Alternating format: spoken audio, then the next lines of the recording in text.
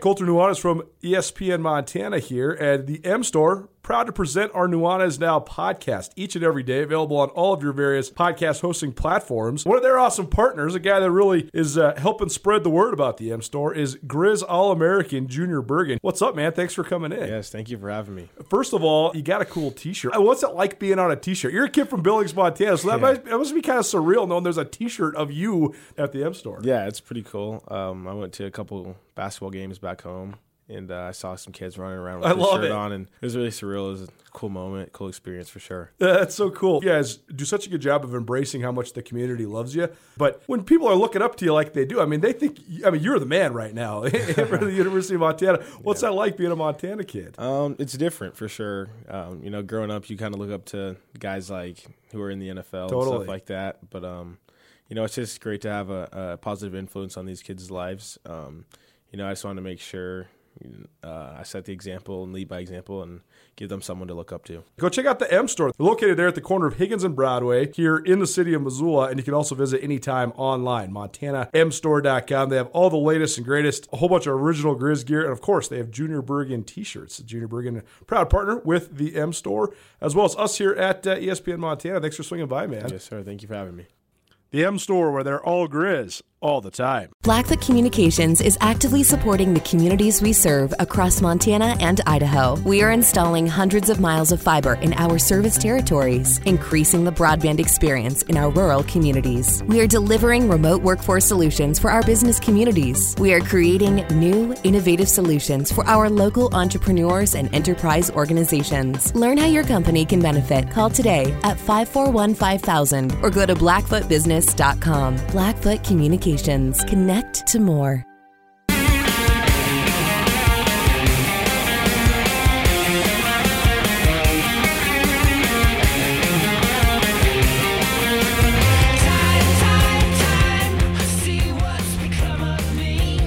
Riley's turning into me.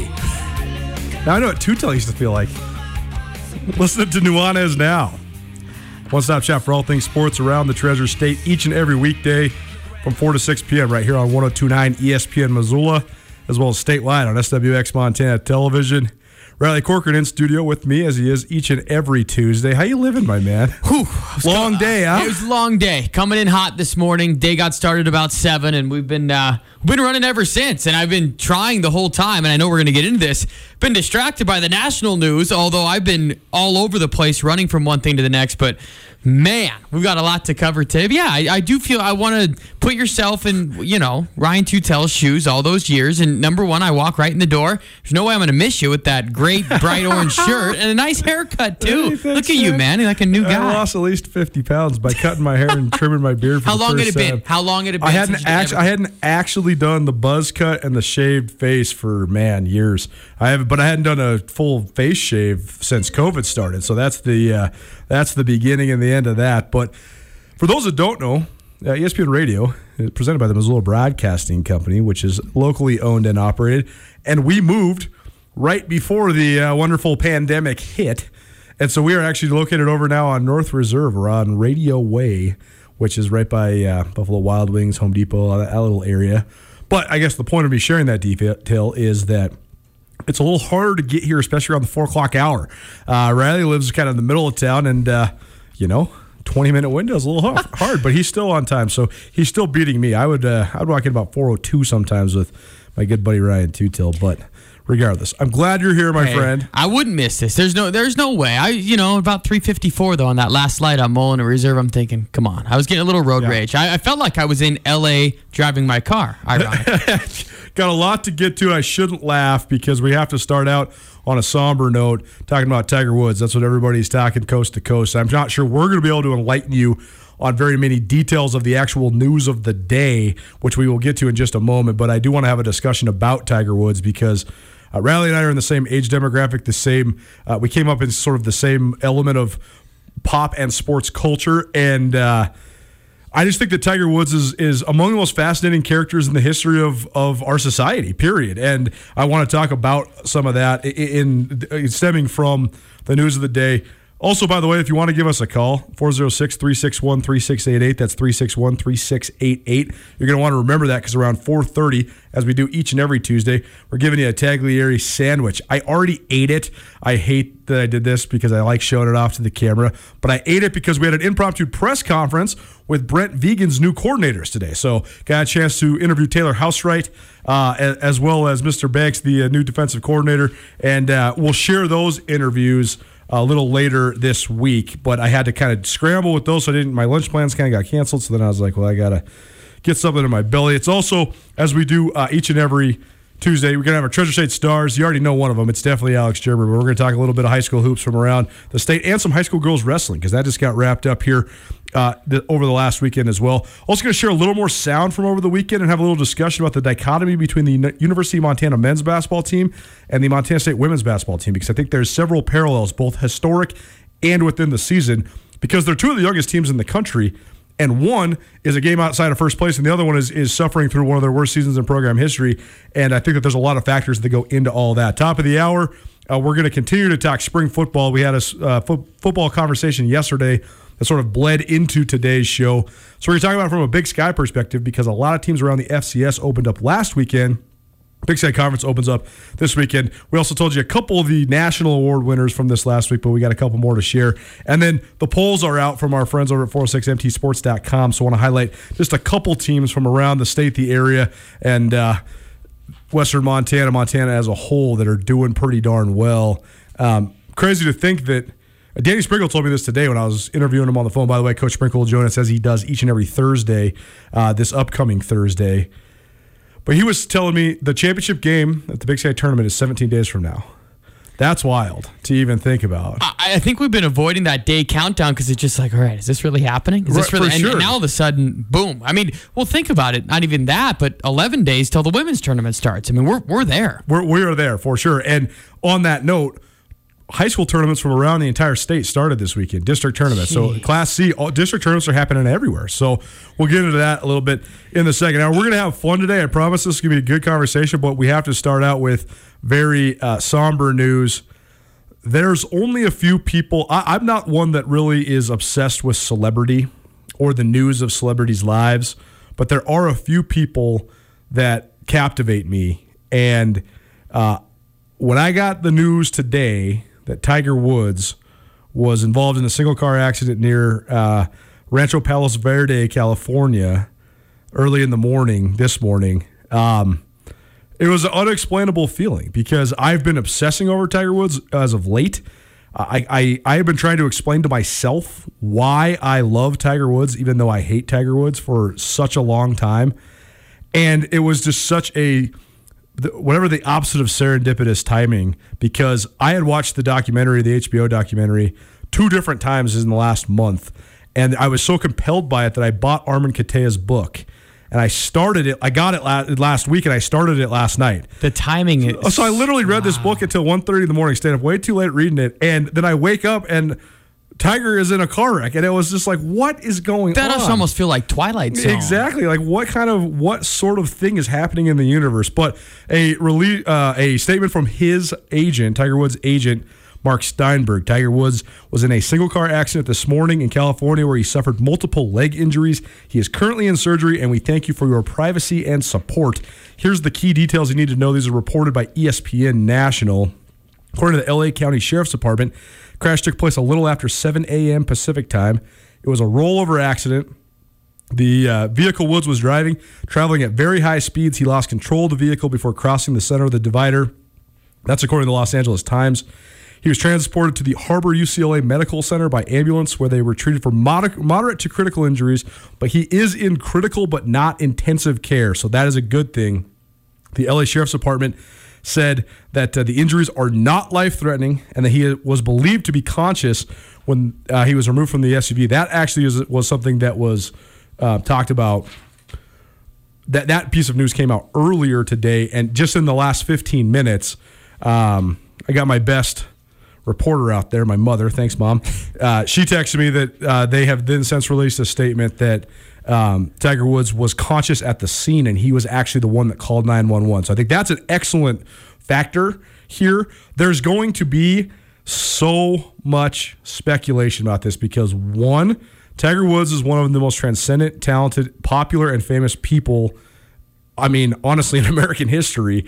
And he also had such a unbelievable fall from grace that then resulted in one of the great comebacks that we've ever seen. He is the perfect American story in his humble roots from multiple different ethnic backgrounds to rise up to become almost a messiah of sport, to then have this crazy tragedy where he falls from grace, and then to have the comeback. You literally couldn't write a movie better than Tiger Woods. No, and he still is one of the most transcendent athletes of all time. And you just said people, and I think that the difference here is that there's people that follow sports and that understand the top golfers from year to year. But then there's people that don't follow sports that know who Tiger Woods is, and they're also obsessed with every detail that has come through it. He's been a pillar of a lot of different things. When he came up, I think there's a lot of things here. Number one, golf in general. He's the reason golf is what it is today. The sport of being so popular and the age of where we're at in our generation. To put this in perspective, the year before Tiger Woods joined the PGA Tour, the entire purse for the entire tour was $27 million. The purse for the PGA Tour now is approaching $3 billion. So he has caused 10,000% growth in the amount of money that these guys can garner. You used to never be able to win $1 million playing a tournament. Now you win 7, 8, 9, 10, 11. If you win the FedEx Cup, $15 million in a tournament. And that is all because of Tiger Woods. He grew the game to what it is now. And to have his fall from grace, I still will say it. I will stand on this table, and it doesn't matter with what the news that came out today. His 2019 Masters win is the single greatest sports achievement and comeback story to me in my lifetime, period. And that's just over 30 years. So I think that is without debate. When you talk about all of the barriers that he just broke, man, coming up, you talk about his upbringing and his mixed background to have what he did and to have the spotlight on him. And I think this is something that we can absolutely get into. For how good he has been and how much he has been in the spotlight, he's a guy that doesn't like the spotlight. Exactly. But there's no other choice but to embrace it as much as he can. If it's up to him, he wouldn't do a dang thing. As far as he doesn't want to let people in, but he is this person that so many people follow that it just is what it is. I think that's a fascinating concept to all of him. People that have ever been around me or watched sports with me, they realize that I've become such a hardened and soulless journalist in the fact that I have very little rooting interest. And I get asked all the time, watching any sport, particularly ones I cover. Especially here. Everybody always wants to know who you're going for, Cats or the Griz, and I'm not, I promise you, I'm not making this up. I'm not going for anybody. I'm only rooting for the good stories. I have very little interest left in the national sporting scene in terms of rooting interest. I just like good games. I root for close games. I root for good stories to prevail. I root for athletes that I like. I guess the point of it is that I actually want to embrace the positivity that sports bring. I don't really ever enjoy rooting against people. There's only a few villains that I like rooting against, and even if it is a Tom Brady, I still love the fact that he exists, even though I don't particularly enjoy him personally, because he's a great villain, right? And I've talked about this. You're a baseball guy. I've talked about this in baseball frequently. I think that I used to be the biggest baseball fan you ever knew, and I'm starting to get back into it. But one of the biggest things that I think baseball used to have that it doesn't have nearly as much anymore was the wonderful villains. Baseball had some of the greatest villains of all time. Everybody likes each other now. Exactly. Give me another Albert Bell. Give me another Roberto Alomar. Give me another Barry Bonds. I love guys like that. It's great to have the dichotomy of, for every Sammy Sosa, you need to have an Albert Bell. You absolutely do. But this brings me to then Tiger Woods. When Tiger first burst on the scene, first of all, I think that he captivated the imaginations of America because we want to anoint prodigies and we want to declare genius when people are really young. And so often, because of the hyper spotlight that puts them under, it then in turn causes them to not live up to our expectations. And then therefore we criticize them to the point where they weren't good enough for us. Tiger Woods fully exceeded every expectation anybody could have ever had for him when he was 20 years old. He went and he destroyed the most prestigious golf tournament that man has ever created won it by more than 10 strokes, shattered the scoring record by more than 8 strokes when he was 20. He wasn't even old enough to drink. The fact that he and his dad both prophesized this, and then he went out and did it, but then he went out and completely dominated the game for such a long period of time. It is a one-of-a-kind phenomenon in America. It is one of a kind. Tell me someone that's going to do it again. No, even get close. And we're not talking about golf. We're talking about sports. Yeah. Like, LeBron James was a prodigy as well. But LeBron James, he had to lose and lose and lose and lose before he could finally attain the crown. He could finally be the king. He was the once and future king. Tiger was the king the day he won the Masters. And king because he is in a solo sport. Like, right. LeBron is LeBron, right? Totally. But that's a team sport. It takes a lot of other... You can rely on Anthony Davis to carry you through when you have a bad day. When you're a golfer, you have one bad hole, it could screw your whole tournament. Let alone one bad day, everything in between. It's all on him. For sure. And the fact that Nike had already locked onto this guy, that the promotions of Tiger Woods were so in-depth and widespread. There had never been, to my knowledge, a Madison Avenue type corporate promotion with an endorsement level athlete like Tiger Woods that then straight pulled the race card intentionally and made a young man have to shoulder that burden. And they did. There was the most famous Nike ad that's ever been made for Nike Golf. It's the very first one with Tiger Woods. And he's walking down the course, and the text just says, "You've probably never seen anybody like me on a course like this. You've probably never heard of me, but you're going to remember me forever." And then it just says, "Just do it." And just amazing. So all of that makes the star that Tiger Woods is. But then even the whole time when he was at the absolute peak of his powers, I was simultaneously obsessed with Tiger Woods, the athlete, and so fascinated while also not really liking Tiger Woods, the guy. You're so spot on when you say he absolutely deplores the spotlight because this is the way he was created. And so I long had wondered, why do I fully root on this guy that I don't like? It's a dichotomy within my own brain. But then I watched that documentary and I realized it's because of my fascination for the psychological experiment that Tiger Woods is. To come from a multiracial background and to come from a little bit less than most people that grow up playing golf come from, to have a crazy father who basically declares you as a messiah, not just a prodigy. I mean, he said he was going to have more of an impact than Jesus Christ and Mahatma Gandhi in that famous Sports Illustrated article, the 1998 Sports Illustrated. And so then to be made into this creation and this basically machine, but then to still punch through the glass ceiling and be better than anybody ever thought. I mean, okay, so I'm going to take a break for a second here. Is Tiger Woods the greatest athlete of all time? Yes. Because I think it's not even close. Yes. We were arguing about this the other day. Yeah, because somebody was arguing Michael Jordan and Tiger Woods. No, see, Tiger Woods, he dominated his sport to such an unbelievable level that he truly changed the entire makeup of the sport. Not just minorities being able to go to country clubs. They started redesigning courses and clubs completely and utterly different because of one guy.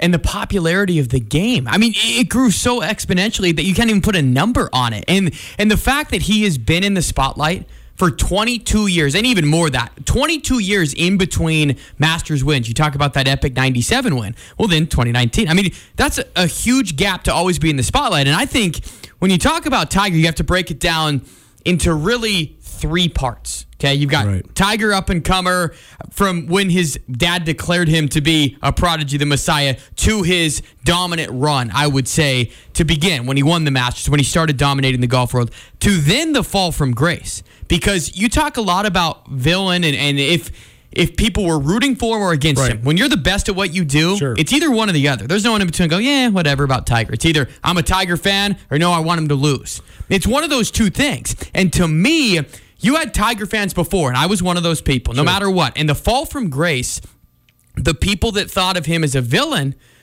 were happy. Or in the sense of, see, no one's invincible type thing. I feel, and I'm curious where you stand, like when you started rooting for him again or whenever it might be, because his comeback, part 3, is completely different. Exactly. He is not the arrogant guy on the golf course anymore. He's welcoming other young golfers in. Yep. Then he's winning. And now it feels like to me during this comeback, the last couple years of this era, you have almost everybody rooting for him when during his normal run, I don't think that was the case. Man, there's so many factors that go into that. You're listening to Nuanez now on 102.9 ESPN Missoula, as well as statewide on SWX Montana Television. The news of the day, Tiger Woods in a single car accident this morning on his way to the airport in Southern California. High speed, a cause. It was a rollover. They needed to use the jaws of life to get him out of the vehicle. He's in the hospital. I'm not sure the update yet. We'll give you an update at the break here. But his injury's not life-threatening. He did have to have surgery. It's moderate to severe lower leg injuries.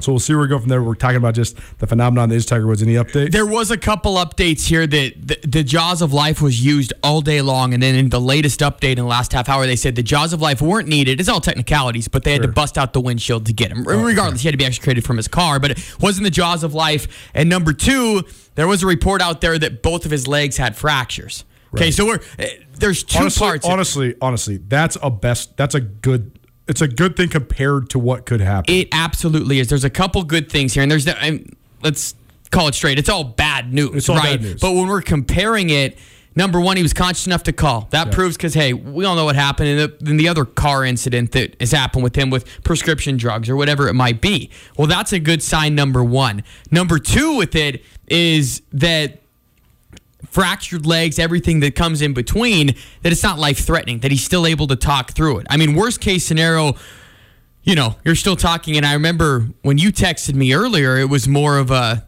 okay, I hope he can still walk again and walk out of the hospital. So I think we're more kind of focusing on the injuries. Again, it's all bad news. More info is going to come out. I think a press conference just happened, but the good news is, again, that he was conscious. Maybe a fracture to both legs is what first came out, but goodness, hopefully it's only that.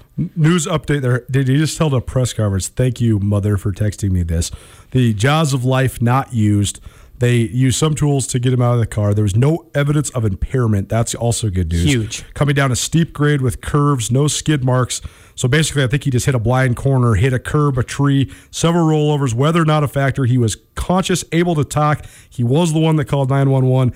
The LA Fire Department was the first at the scene. They assessed his serious leg injuries to both legs because of being extricated. He was taken to the trauma hospital. He's considered in serious but not critical and intensive condition, leaving his hotel on the way to meet two QBs to give golf lessons. Wow. So this is unbelievable. So this is a new detail now emerging. He was going to give Drew Brees and Justin Herbert a golf lesson. You've got to be kidding. On the note of Tiger becoming way more humanized and social, though, last week, the first thing that popped up when I heard about this on Twitter, or when I heard about this in general, I looked on Twitter, the first thing that popped up was Tiger Woods giving a golf lesson to Dwayne Wade. So I think this is his new thing, is just hanging out with guys and kind of teaching them how to golf. Well, think about it. His last 3 days, right? He hosts the Genesis Invitational. It's for his Tiger Woods Foundation, which, again, we could spend all show on what he's done from that impact of it. So Sunday he does an on-course interview. Yeah. Then Monday, he's golfing with Dwayne Wade and David Spade, because those videos came out today. Right. They just got released a little bit. And then to hear that he was going to play with Drew Brees and Justin Herbert. I mean, what a 3-day run, but it also goes to show you the difference in Tiger Woods from before to now. And I will say this, the road that he was on, I have actually driven that road as well. And it is windy. Yeah. It is one that is normally... You might hear revving of engines of guys that try and speed through it a little bit. It's a very dangerous stretch of road, and I can see why. I mean, miss a corner, it looked like he hit the curb and then ran into a sign, went into the hillside, and then rolled over a couple times. And if you look at the vehicle, it's frightening to look at. For sure, absolutely. I started reading Armin Kate's book about... Jeff Benedict and Armin Kate both wrote the book. They're the co-authors of The System. If you haven't read that, which, by the way, that's your next one on your reading list, because you'll love it. It's all about the ins and outs of college football and some of the less savory parts of the Power 5. Can you give me a book list here for between now and football? I need it, and especially going to Pocatello. I know there's a lot to do in Pocatello, but I might have some downtime here this week.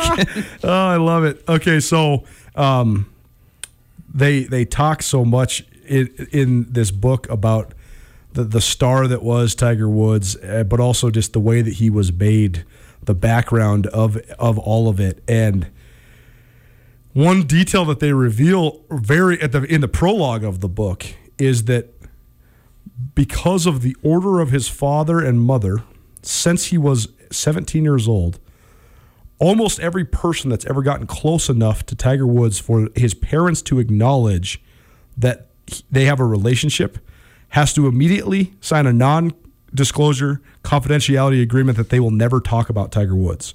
That's why it's been so hard. That's why this documentary that just came out was the first of its kind when he's been in the public eye for 25 years. That's why this book, I mean, there's been a couple books written, Hank Haney's book, when Hank Haney was a swing coach and then wasn't a swing coach. I don't know if you've read it. It's intriguing to get into the mind of what it's like to coach Tiger Woods, but it's also a straight hatchet job because these guys didn't have a good relationship. Hank Haney got fired, and then Hank Haney wrote an expose about Tiger, basically just ripping him. Yeah, I am hesitant to go there because, there's a little axe to grind, or there's a little bit where you're not getting the raw emotion of it all. So I think that, this becomes must-read all of a sudden, too, and must-watch material when it comes to Tiger and the people that have honestly chronicled his journey, because the fact that not everything was out there just like you said with the non-disclosure agreements, that's unheard of. It's unheard of. That's crazy. It's unheard of. So this brings me all the way full circle to how I kept trying to wrap my mind around why do I like this guy, because I don't. But when did you start rooting for him on the golf? Well, so I rooted for him from day one. Okay. Because the star that he was, it was so compelling. And Tiger, when he's in the mode of being just the machine. When he's chasing that ball in. When he's just incinerating people. And you have grown men just melting on the golf course. They can't even compete with him. And you have these masses of people. It's almost like he's a cult leader as he's walking up the fairway. Hundreds of thousands of people are chasing him. And it's just so unbelievable to watch. But then you'd watch his press conferences and he's so robotic, and it always seemed like he was hiding something. And then we found out he was hiding everything.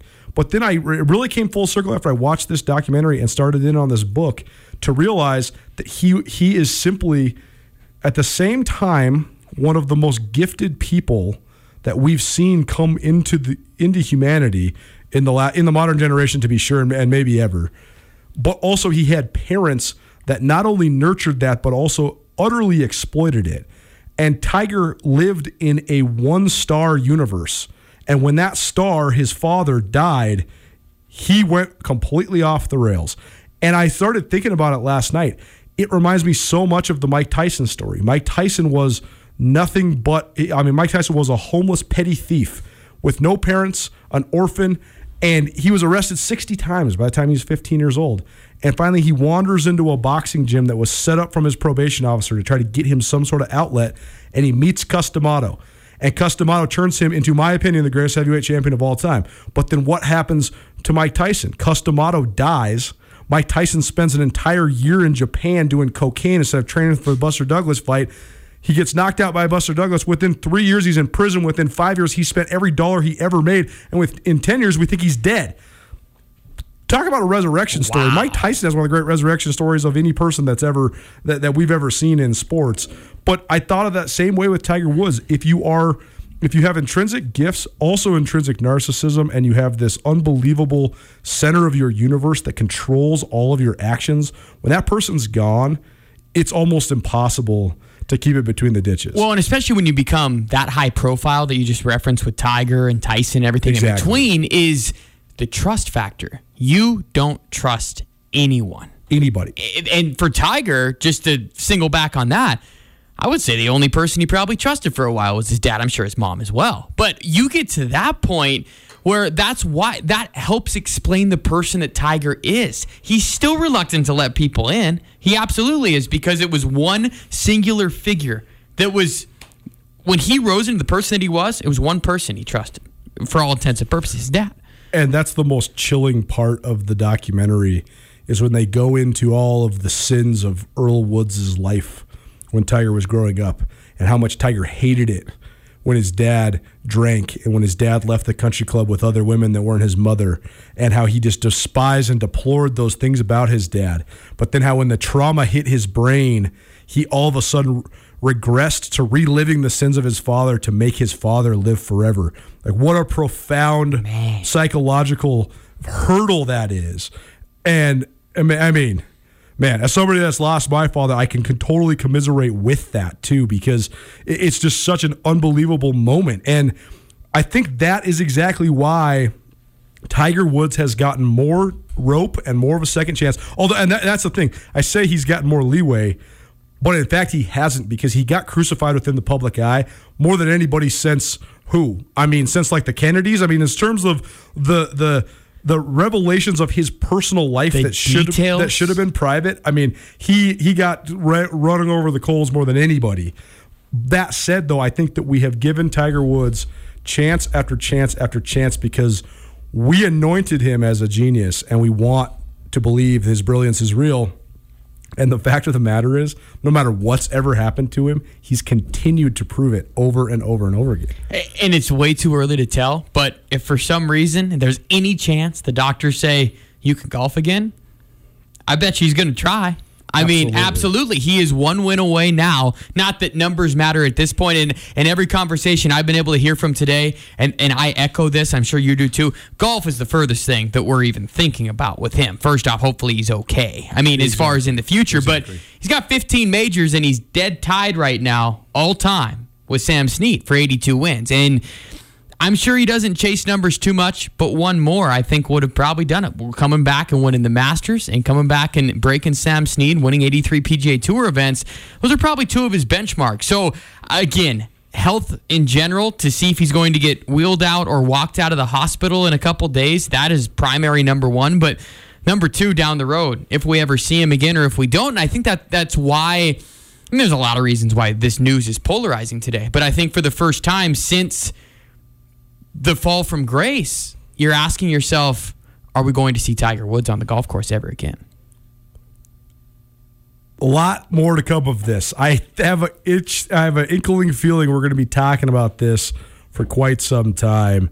But as of now, Tiger Woods, it looks like, is in okay condition, although he is still at Harbor UCLA Medical Center in Los Angeles, moderate to critical injuries. We'll have updates for you throughout the show on Nuanez now as the news continues to trickle in on that. But we're going to go to a little more happy note here, and we're going to talk a little college hoops. We're going to hear from Cam Parker and Josh Bannon, as well as Tori Martell on the other side. You're listening to Nuanez now on 102.9 ESPN Missoula, as well as statewide on SWX Montana Television.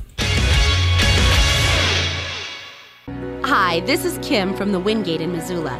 If you need a break from the everyday same old, we want to be your home away from home. With comfortable rooms, a great breakfast, and a super fun indoor water park, the Wingate of Missoula is the ideal place for a quick getaway without having to go away. Let us give your family a little quality time together, or ask us about our birthday parties. Work like an adult, play like a child, and sleep like a baby at the Wingate of Missoula. And you give me love, so pure and so free. And you gave me all the little things that I could ever need. And you give me love, like did not see. And even through the rain, your smile is Reese, what do we got going on there? Reese must have missed Valentine's Day. We're going back in time a couple weeks. I like it. You can always play us some slow jams, Reese. We appreciate it. Listen to Nuanez now on 102.9 ESPN Missoula, as well as statewide on SWX Montana Television. I got to tell you, I got a full belly right now because I already ate my Taglieri sandwich. So that basically, you know what I think it is? It's because I showed up a couple minutes before the show today. It was kind of punishment. Like, no, dude, I'm going to eat your sandwich. But it kind of worked out. I was running behind. I had an impromptu press conference. We'll share some stuff from that press conference a little later on this week. It was with Montana State's new coordinators.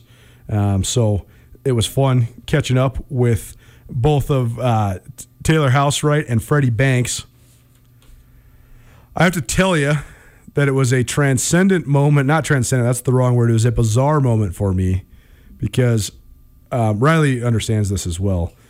When you work in the media, believe it or not, and I think everybody out there listening to this show believes it, the positions that Riley and I both have are pretty, like, how do you say this? They're pretty big time just in terms of when you're a young journalist. Like, a lot of times when you're a young journalist, you got to start out grinding, like covering really small high school sports and stuff. And so the fact that Riley and I both got to be able to cover like University of Montana, Montana State at a pretty high level when we were really young it's very interesting because you get this interesting dichotomy where all the coaches you're dealing with are literally old enough to be your dad. And so they're like, who are these kids that are around us covering us? They learn to trust you and like you pretty quickly as long as you're a professional. But it still is like, what sort of historical or institutional knowledge can this 25-year-old kid have, you know? But at the same time, you're very close to age in the players. And that's a huge advantage because you just can know these guys and like, you know, you run into them. You can relate. You can relate. I mean, when I was super young covering the beat in Bozeman, it's like, I mean, we're hanging out with the same girls, you know? So you know, there's a little bit of sources you have to tread lightly for sure. But I had an interesting deal today in the press conference with new offensive coordinator Taylor Housewright from Montana State, as well as new defensive coordinator Freddie Banks. Both these guys are younger than me, so that was a first for me where I'm interviewing. I guess Matt Miller is younger than me, but he's like boy genius prodigy, you know. So that was, and I'd also known Matt since he was a kid because he played against my brother. They're the same age in all sports. But it was a weird deal. So because of that, though, that's why you went and got shaved up so you could use that you look younger. So sidebar. Yeah, that's right. Sidebar, continue. But it was just interesting doing the Zoom with those guys. And, you know, it is fun, though, when you start to really gain some institutional knowledge and you drop, you know, you can say this guy's name, that guy's name. Like Freddie Banks, for example, the new DC at MSU, he played for a year when Mike Bresky was the secondary coach there. I thought that was a fascinating overlay because Bresky has been in and out of the state of Montana many times. He's now in the Big Sky Conference still with Idaho, and he's a guy that a lot of people know his name. So it's just funny to be able to ask the guy, you know, I know Mike Bresky, covered Mike Bresky back in the day when he was here at Montana the first time around, and now you played for him at NDSU. So regardless, we'll share some of that earlier on today, but because of that press conference, which didn't get scheduled until today, I had a little bit of an interruption in my schedule, so I already ate my delicious Tagliari sandwich. I got the Pretender today. It's fresh mozzarella, tomato, basil, and marinated onions. It's delicious. You're going to want to try one. We're going to continue to try sandwiches on Tagliari Tuesday, and I won't leave you hanging next time around. I know you're probably pretty hungry. But Tagliari Deli is located at 1433 South Higgins Avenue, excuse me. Gosh, if I could talk. 1433 South Higgins Avenue. It's right there on the corner of Beckwith and Higgins, right by the roundabout. They're doing to-go orders. They're doing takeout. So 406-830-3049. That's 830-3049.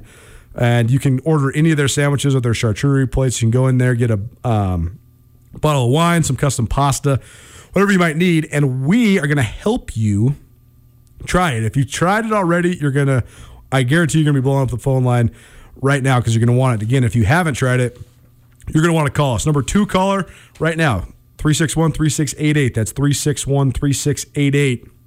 Got a $25 gift card to Tagliari Delicatessen, the best sandwiches in the city of Missoula. It is Tagliari Tuesday, each and every Tuesday, right here on Nuanez Now. Here's what we're going to do. I have a couple pieces of sound to play, and then I have a couple questions for Riley. I have a discussion I'd like to have. So first, we're going to hear about 5 minutes from University of Montana freshman Josh Bannon and junior Cam Satterwright. If you're wondering whose voice is who, the guy talking in an Australian accent is Josh Bannon. The other's Cam Parker. The guy talking like Mr. Smooth is Cam Parker. So here is a couple of University of Montana men's basketball players after their 90-76 loss to Eastern Washington on Saturday. I would say just getting stops in general. I felt like our transition defense was a little bit better, but they were still kind of getting anything they wanted. I think someone said the score at the end of the game was the exact same score as our very first game we played. So, I mean, I don't know if you could really call that a lot of improvement, but it seemed like they just got anything that they wanted, like Aiken 28, Meadows 20, Chandler Groves 14. That doesn't seem like a lot of restriction right there for those guys. So, and they're a good team. You can't let a good team get going early. We only had 3 points in the first media. That doesn't help. You, Josh. I know kind of a silver lining for you guys is you had a pretty good game. I think I haven't looked at the sheet, but I think you had like 16 or 18 points, right? Something like that. He had 20 and 9. So, looking at, the positive aspects of that, how do you sort of like take that good and reflect on that as you guys move forward in the final home stretch? It's not about any sort of one individual. I think as a team, we just got to continue to get better. Like we improved in some areas today. Other areas we still got to improve. They're a good team, but we just got to continue to grow in these next 4 games heading towards the tournament. In particular, I mean, there's obviously a lot you could look at, but where are the biggest points of emphasis for growth for you guys right now? Look, defensively, when you give up 90 points, there's a lot of issues. Particular guys we're just letting get into a rhythm early. We need to be a bit more disruptive on the defensive end. I would say rebounding too. And rebound. You know, with Steg gone, like we just got a lot shorter. So when coach plays 3 guards and stuff like that, just getting rebounds and, you know, not being liabilities out there on defense, I would say. For either of you guys, I mean, this is the first time that you've played Eastern, and you know they've lost to Montana in some big games, and you could tell that there's some pent up, you know, emotions for them in facing you guys. Like, could you guys feel that, and what's it like when a lot of you guys haven't faced them, but they definitely have been wanting to try and beat you guys? Well, obviously, like in both games, they came out very aggressive. But regardless of who we play, we have to treat every team with a certain amount of respect, and it's on us to be better early in the game. We got to come out and fight for a full 40 minutes, and we haven't done that the past couple games. Yeah, and I would say now, like most of the teams that we play, I feel like they're all the same. Like everyone wants to beat Montana. Like we have a target on our back. Like Coach Trabb told us that after the game, but it's hard, like, you know, being the new guys and then coming into a place where the target is already on our back, so everyone is getting geared up to play us. But honestly, I feel like that would be more of a bigger thing if like the crowd was there and stuff like that. Like maybe like if we were at Eastern Washington, maybe we weren't used to like, you know, the noise, stuff like that. But with no crowd, every team's kind of the same at this point. At this point, is it maybe just a hey, you know, remember how bad it feels to lose, and just, you know, hold on to that and use that as you know, motivation moving forward, and hope to never, you know, feel that, you know, stuff like this again? Yeah, definitely. I mean, we don't have any seniors. There's nobody that's not going to be here next year, you know, to our knowledge so far. But we definitely remember everything that everyone says to us, coaches, players, stuff like that. So within the next 2 years, you know, we'll definitely be ready. But we're not overlooking the season at all either. We still have a long way to go. Yeah, for sure. Last one for me, Josh, for you. Like, it was such a clunky start, and you could pick up 2 fouls within a minute. You know, how hard is it to get a game started and into a rhythm when there's like, you know, there was just a ton of whistles to start? Oh, that's on me. I got to play with my hands out. I put my hands in there on that first one, and, you know, I got to be better than that. Getting 2 fouls on a possession, that's just not smart basketball. Start of the game. So, like, I just got to be better, but it's getting into a rhythm. Like, you just put yourself out there with the team. You just focus on team success rather than an individual. And then, like, getting into a rhythm's no problem. And he kept a good attitude all game. He could have had the 2 fouls and, you know, went over there and sulked and made it about him, but he still stayed positive. And I think that's contagious when you go back out on the floor already having a good attitude instead of just, all right, how am I going to try to get mine since I missed my minutes? There you go, University of Montana men's basketball player. Before I ask this question, we're going to hear from Tori Martell. Tori Martell is the only senior for the Montana State women's basketball team. She drilled a three-pointer with less than a second to play to force overtime against Idaho State. And then she scored 9 points in the overtime period to lift Montana State to an 88-81 overtime victory over the first-place team in the Big Sky Conference. Here's Tori Martell. Coach Ben just drew up the play. I think we actually executed the plays. People set good screens, and I felt a little bit open, and I just shot it. I don't really remember where I shot. I mean, I knew where I shot it, but I just kind of chucked it and wished for the best. But I don't know. I still feel like that didn't really happen, but it was really exciting, and I'm glad it did. And, you know, Idaho State, they came back there in the fourth and third quarters. Just, you know, what do you think was the difference compared to, you know, how dominant you were in the first half? I think we kind of got away from what we were doing in the first half. We were really moving the ball, getting open shots, and we kind of, once they started coming back, we kind of froze a little bit and went back to like our old habits of kind of just not doing what we do and not doing like sharing the ball like we usually do when we get our open shots. And I think we finally got back to that in the end there, and we pulled it out. And at the end of of regulation, can you just kind of describe the exhilaration after you make a shot like that and just how good that feels to provide that for your teammates? Yeah, I mean, it was really exciting, but there's still 0.6 seconds left, and all I could think of in my head is that they could still win. So I just wanted to get that 0.6 seconds over so we could go into overtime. But no, it was very exciting. All my teammates were obviously very excited, and that just is like a fun atmosphere to play in. In overtime, what went right there to just kind of take control from the very beginning, really? Yeah, I knew it was, I don't know, I just was feeling a little hot, and I just was taking it to the basket, shooting my shot, and my teammates were finding me, making good passes, and we were working together. You guys, it seems like your team continues to build confidence as the year has gone on. Mm-hmm. How much does this then just reinforce the progress that you've made? Because you just beat the first place team in the league. Yeah, it's huge. I think after Thursday's game, we were a little discouraged, but we knew we could beat them. We knew if we had played our game and moved the ball and just played like we had been in the past few weeks, that we could beat them. And I mean, we made mistakes tonight, but ultimately we showed it, and we showed how much we wanted it. At the end, we were like, this is all going to come down to how much we want this and the fight that we put into it. So I think we did that, and we showed how much we want it, and we proved that we could be the best team in this conference. It's a very unique thing. You're listening to Nuanez now, by the way. That was Tori Martell from the Montana State women's basketball team. This day and age, I think that the line between being confident and cocky is such a fine one. And I think that the way that coaches profess and preach and instill that, both internally and then the way they verbalize it to the public, is also a very interesting factor. After the South Dakota State game against Montana State, which Montana State lost, Tricia Binford said, frankly, I believe that my team has the talent to be the best team in the Big Sky Conference. I believe that we have the talent to win the league. Will we, though, has nothing to do with our talent, has everything to do with us respecting the process, continuing to hone our chemistry, and getting better. But I thought that was a great thing for her to say, just in terms of instilling confidence in her young team. A lot of times, though, you say stuff like that, and it gives your team false illusions. It gives them false sense of arrogance. And so it's sort of a fine line. That's here nor there, though. That was just to recap Tori Martell talking about how it really was a breakthrough for Montana State to beat Idaho State and really prove that they are one of the elite teams in the conference. My question for you, Riley, though, is twofold. I think that the overlay between the Montana State women's basketball program and the Montana men's basketball program, and we're talking about in the last I'm talking 5-year sample size, because these are not comparable programs when you talk about the true history of the program. I mean, the University of Montana men's basketball team has been to the NCAA tournament 13 times.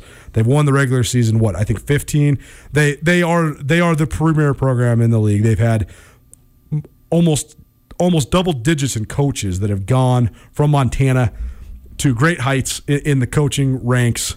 And so I'm not saying that Montana State is anywhere close to Montana in terms of the overall prestige and tradition of their program. But in the last 5 or 6 years, they have been the premier programs in the league under their current head coaches, Travis DeCure at Montana, Tricia Binford at Montana State. Tricia Binford, as you know, because you were the play-by-play person for Montana State there during the middle part of the Tricia Binford era, the Bobcats were really bad when Tricia Binford took over because it was a full, total rebuild. Then they were pretty just okay for a long period of time. And then in a year that was a contract year where Tricia Binford, it was a make-or-break year. They had to have it. They won 19 games, and it was a good season. And they went to the WNIT. She got a contract extension and a big raise, and it was a reinvestment by the school. And since then, they've been building this, and they have then somehow – well, not somehow. I think there's a lot of very tangible and defined factors of how, but they have become the premier program in the Big Sky Conference. They are now gunning for their fourth regular season title in the last 6 years. They did get knocked out of the tournament a couple times, so they've only have the one NCAA tournament bid under Binford. But the fact that they had 5 seniors that set a league record with 19 wins a season ago and were on an absolute mission to go to the NCAA tournament, then to graduate those 5 seniors, have the disappointment of not being able to finish that chapter, and then come into this year with the statistically, according to KenPom, youngest team in the United States of America. The fact that they are even in the top half of the league, let alone a game behind a first-place Idaho State squad, who they just beat, is amazing. And so I guess the question is, And I know what my answer is to this, but I want to know your thoughts on the factors. University of Montana men's basketball team has graduated, I think, 7 or 8 like really premier players over the last couple of years, including some of the great players in school history. Montana State went through that same thing. But you have these two programs where one is having a struggle like they haven't had in decades, and the other is not even missing a beat. Why?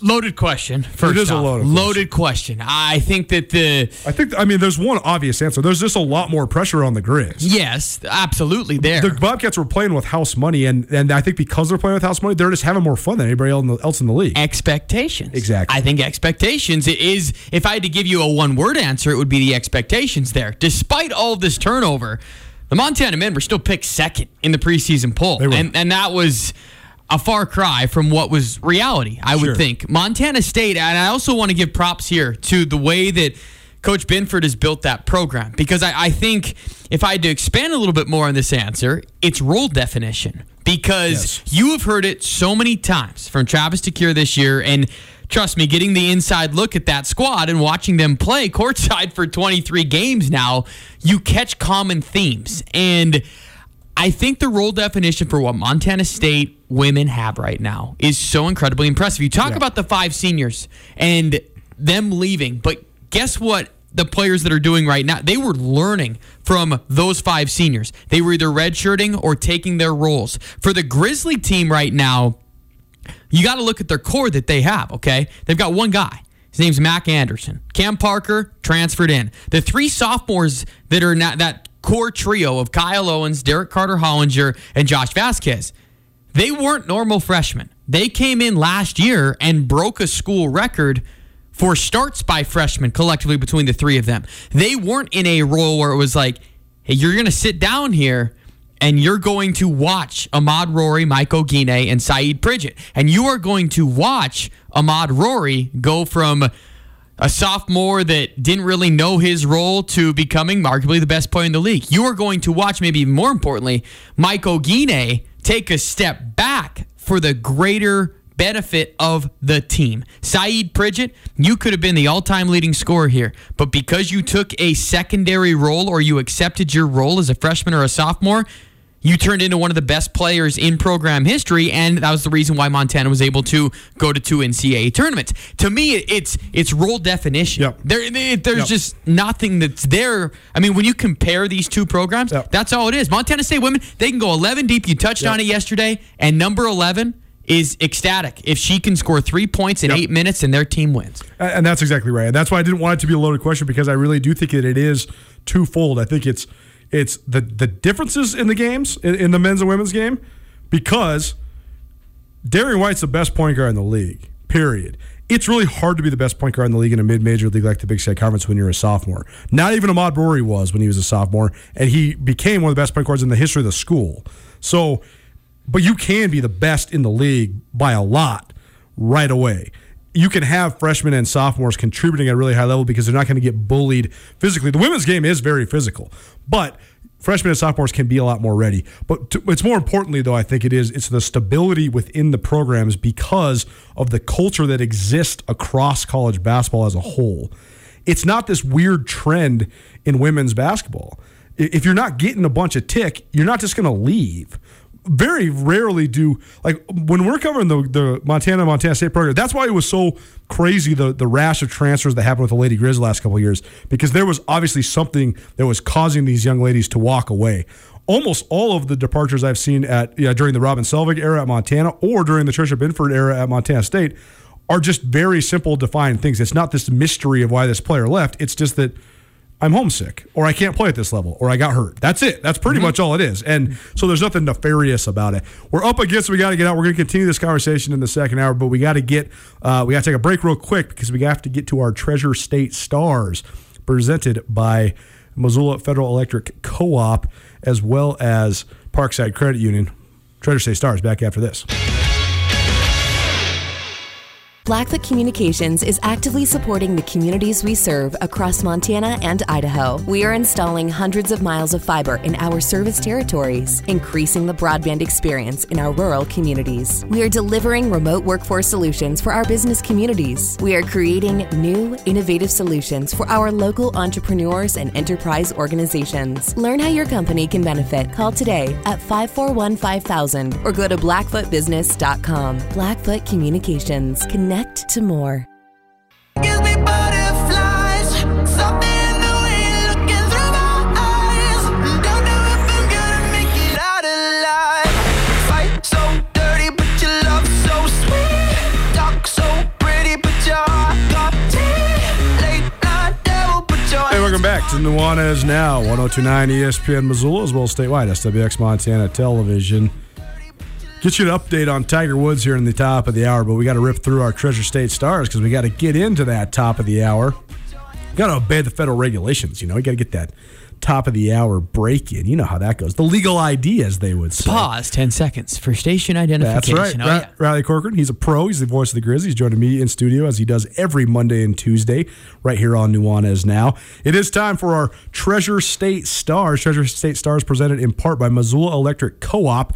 Missoula Electric Co-op providing 95% carbon-free footprints to their members. Missoula Electric Co-op is focused on renewable energy. They've created 3 community solar programs for their members to take part in and to benefit from. They're all over the place, but you can look up more great information. All you got to do is just go to Missoula Electric Co-op's website. But Missoula Electric Co-op, they're also very, very proud to be local sponsors of all sports around the state of Montana. Treasure State Stars, we're going to get right into it. Number 1, it's Alex Germer. This is the biggest no-brainer of his 4 appearances on the Treasure State Stars.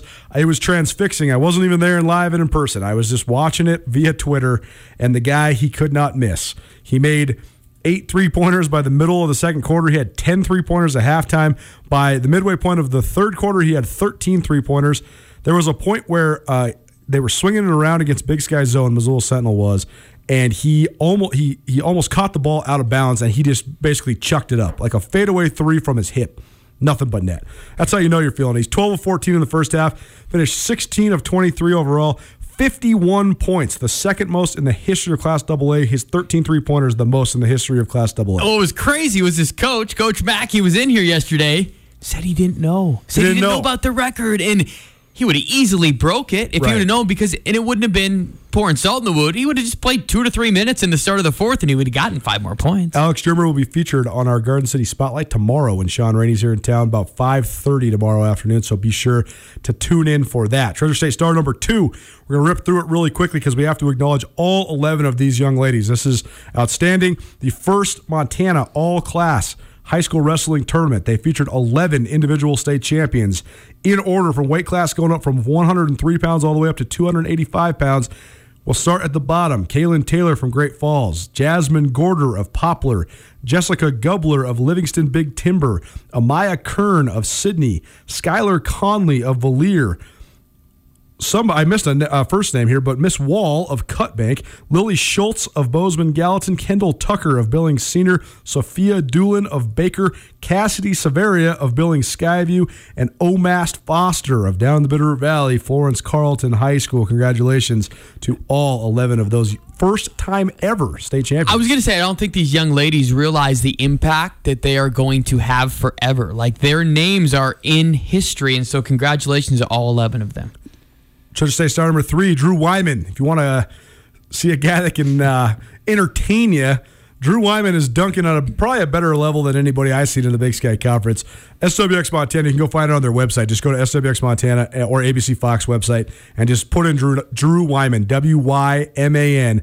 They did a story all about his dunking. He's an amazing dunker. He's super fun to watch, and he's got Great Falls High rolling. He had 21 points as Great Falls knocked off number 5 Bozeman, resounding fashion, 70-33. Great Falls High, definitely a team to watch as we enter the postseason. Treasure State Star number 4, Kyla Momberg of Box Elder. She had 28 points, including 15 in the first quarter, as the Bears earned the third place trophy at their district tournament over the weekend. They earn a berth in the divisionals with a 33 romp over Turner. Treasure State star number 5, Emma DeVries. She was the highest scoring young lady in the state of Montana over the weekend. She had 28 points as Roberts rallied from a 12-point halftime deficit to nip Plenicu 59-58 in the third place game. So they're also headed to the divisional tournament. And Treasure State star number 6, Allie Cummings. She scored 15 points, and Billings Senior rallied in the fourth quarter to surprise number 3 and previously unbeaten Billings West 43-42. That senior win in a crosstown game, that ends West's 28-game winning streak dating back to last year. West, the co-Class AA state champions, they did not get a chance to play that state championship game, but they last lost a conference game January 19th, 2019. So congratulations to Allie Cummings, but also congratulations to Billings West, because that's an impressive streak. It is, and our thoughts and prayers are with Billings West right now with the tragedy that it went. I mean, that's just, it's unimaginable. So our thoughts and prayers are certainly with Billings West right now. I've got to keep my common theme going, Colter. Guess the mascot here during Treasure State Stars. Hit me with it. Roberts. I don't know Roberts. Come on, it's one of the best. I don't know Roberts. See, I like going to the eastern side of the state. This is my wheelhouse. The Roberts Rockets. I love that. Yes. Roberts Rockets is a good one. Hour 1 in the books. Hour 2 coming at you hot. We're going to continue our conversation about the overlay and dichotomy between the Montana men and the Montana State women's basketball team. We're also going to talk spring football, and we're also going to talk the most recent polls. I like the polls. I start to love the polls this time of year, because now the polls this time of year, they actually matter. We got 10, 12, 14, sometimes on the east side of the state and some of the small towns, 18, 19 games under our belts. So we're starting to see who is the best in high school basketball around the state of Montana. Listening to Nuanez now, 102.9 ESPN Missoula, as well as statewide on SWX Montana Television. Get commencement ready at the Montana State Bookstore, your best place for blue and gold on game day or any other day. Their grad fair sale is going on right now if you visit msubookstore.org. Free regalia when you purchase a diploma frame at the MSU Bookstore. You can obviously visit the MSU Bookstore on the Montana State campus. The Montana State Bookstore, your best place for blue and gold on game day or any other day. Visit on campus or at msubookstore.org.